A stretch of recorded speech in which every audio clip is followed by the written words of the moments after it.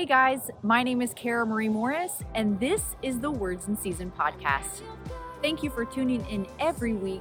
Thank you for watching, and I know that this would be an encouragement to you as you share it on your social media. You can share it with other people because it is the Word of God. And I know that every time that you tune in to the Words in Season podcast, that Jesus has a word in season for you. So this week, I want to talk to you about how you have been adopted into God's family. Thank you for tuning into this episode. Just one word in season and my heart comes to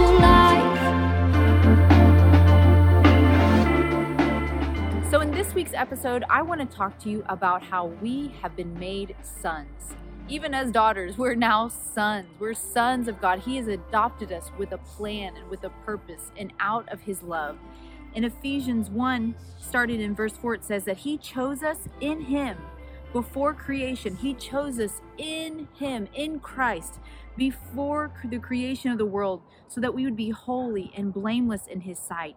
In love, God predestined us for adoption to sonship through Jesus Christ, in accordance with His pleasure and goodwill. He planned, and it was His pleasure. It was His pleasure to extend His Son. The hand of His Son was extended, saying, I want you, I need you, I see you. And when we took that hand, we took it by faith, that gift of grace, of salvation, we took it by faith. It was the Father's pleasure to accept us and adopt us into His kingdom. In Romans 8:16, it says, the Spirit with Himself testifies that we are now God's children. For those who are led by the Spirit of God are God's children. The Spirit which you have received does not make you slaves. God didn't make me His slave. He made me His son when He adopted me. And now I cry, Abba, Father. And it is now the Spirit of God that testifies with my human spirit that I am His child, and nothing can change that or take it away. In John 14:18, it says, I will not leave you as an orphan. God didn't leave us as an orphan. It says, no, He left this planet and said it was going to be better if He left. It was better that He left so that He could impart His nature, not into just one person, but into every believer that would ever live. And as Jesus called God, Father, Abba, now I, as recreated in Christ with a new nature, I can now call God my Father. Continuing in Romans 8, it says, starting in verse 31, what then shall we say in response to these things? If God is for us, who can be against us? And we could even change that and say, if God loves us, who can be against us? If we are God's child, then who can be against us? He who did not spare His own Son, but gave Himself up for us all, will He not along with Him graciously give us all things? And who will bring us any charge against him whom God has chosen? It is God who justifies. Who then is the one who condemns? No one. Christ Jesus died, and more than that, He was raised to life and is now at the right hand of God, interceding for us. And who will separate us from the love of Christ? Shall trouble, hardship, persecution, or famine, nakedness, or sword? No. In all of these things, we are more than conquerors through Him who loved us. For I'm convinced that neither death, nor life, nor angels, nor demons, nor the present, nor the future, nor any power, any height or depth, nor anything in all of creation will be able to separate us from the love of God. What I think is amazing here is it says that nothing will be able to separate us from the love of God, because God is love. It doesn't say that nothing will be able to separate us from the miracles or from the salvation or the healings, but they didn't have to say that, because that is all inclusive in the love of God. Because God loves us, He heals us. Because God loves us, it's His nature towards us. Because God loves us, He extended salvation to us. Nothing can separate me from the nature of God. Nothing can change my DNA, my inward being that is a new creation. No one can take that away from me. So God's love is an everlasting love. In Jeremiah 31, verse 3, it says, I have loved you with an everlasting love. and I have drawn you out with unfailing kindness. His love for us, his love for the world, but also his love towards believers is everlasting. It's not just a duration of time and it lasts forever and ever and ever and ever and ever. No, it is that, but it is also a quality of love. There's no higher quality of love than his love, because it can outstand anything. Anything that would try to come against the love of God, his love is stronger. His love is greater. So his love is an everlasting love. It's an unfailing love. His love is never failing. Let's go to Psalms 143, verse 8. Psalms 143, verse 8 says, "Let the morning bring me word of your unfailing love, for I have put my trust in you. Show me the way I should go. For you I entrust my life." So every morning, every time we see the sunrise, that is the natural world. That is a reminder that God's love is unfailing. Just like the sun will rise every day and the sun will set every day. It is a reminder of God's unfailing love. We would be all freaked out and nervous if we heard a report on the news that said the sun isn't setting today. It just never set. It's still there. No, it is a reminder. It sets every day.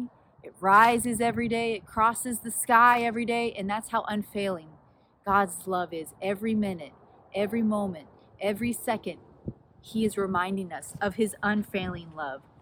So the life of the believer is a life of a child, believing that God loves us and being able to not only believe it, but take action on that love. God loves me, so that means I don't have to be anxious. I don't have to let anxiety and depression run my life. Now, if I only did things that I felt like doing, or if I only did things that, I don't feel anxious about those things, so those are the things I'm going to do, then I would have definitely quit my job, and I would have definitely not been flying on airplanes, and I definitely wouldn't talk to strangers, and I definitely wouldn't do anything new. But it is God's unfailing love that is the anchor to our soul. This word is an anchor to our soul that allows me to be steady, allows me to be like this rock, steady on this rock. That is God's unfailing love. It allows me to be steady in this rock and allows me to be able to go and to do the things because I know where I'm centered. I know that there is the anchor to my soul. There is something that is holding on to me. When I feel like I don't know what I'm going to be doing, there is the anchor, and that is the love of God, knowing that I have a gracious heavenly Father that loves me. So his love is everlasting. His love is unfailing. His love never fails. As it says in 1 Corinthians 13:8, his love never fails. 1 Corinthians 13, starting in verse 4, is an exact description of who God is first towards me.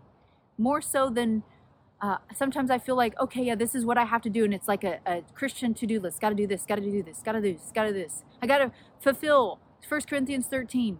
But when I'm resting in him, I'm way more likely to do that than if I'm trying on my own strength. I definitely will mess up if I just try on my strength alone. So this is God and his love towards me. I can read it like this. God is patient towards me. God is kind towards me. God is not envious towards me. God does not boast towards me. God is not proud. God does not dishonor me. And God is not self-seeking towards me. God is not easily angered at me. And God keeps no record of my wrongs. God does not delight in evil or when evil overtakes me. But God always protects me. God always trusts me. God always hopes towards me. And God always perseveres in my life. God never fails towards me. He will never let me fail. He will never let me stumble. He will never let me be moved because he loves me as his child. So as it says in 1 John 3:1, what quality of love is this? What amazing love is this? It's everlasting. It's unfailing. It's all we looked at in 1 Corinthians 13 towards us. He is love that never fails. So we are his children, and because we are his children, he has plans, he has desires for us. He wants better for us than we want for ourselves. Let's go to the last scripture of this episode. Let's go to Jeremiah 29. I know the plans that I have for you, declares the Lord. Plans to prosper you and not to harm you. Plans to give you a hope and a future. And as you call on me and come to me and pray to me, I will listen to you. And when you seek me, you will find me. When you seek me with your whole heart, and I will be found by you, declares the Lord. God is not hiding from us. God is not trying to get us to do something for him to love us more. He loves us because he is our gracious Heavenly Father. And he has a love for us like we've never experienced, even from a really good parent. His love is a higher quality. His love will last longer. His love can endure anything. Amen. His love will never fail us in our lives. Sometimes we feel like that. God, where were you? You failed me. But my thought process can be rearranged with the renewing of the mind, knowing that love never fails. When I really am experiencing the love of God in my life, I know that if there's a failure, if there's something that hurt me, if there's something that's wrong, it was not God. Because God doesn't fail, love doesn't fail, and God is love. I know that if there's something in my life that isn't good, I know if there's something in my life that's a failure or a hurt or a pain, I know that it's not from God. So that means if God is love and love never fails, that means that God never fails. His love towards me never fails to reach me, never fails to protect me, because God loves me as a gracious Heavenly Father. Thank you for watching. Have a wonderful week. God bless you. Word in season and my heart comes to life.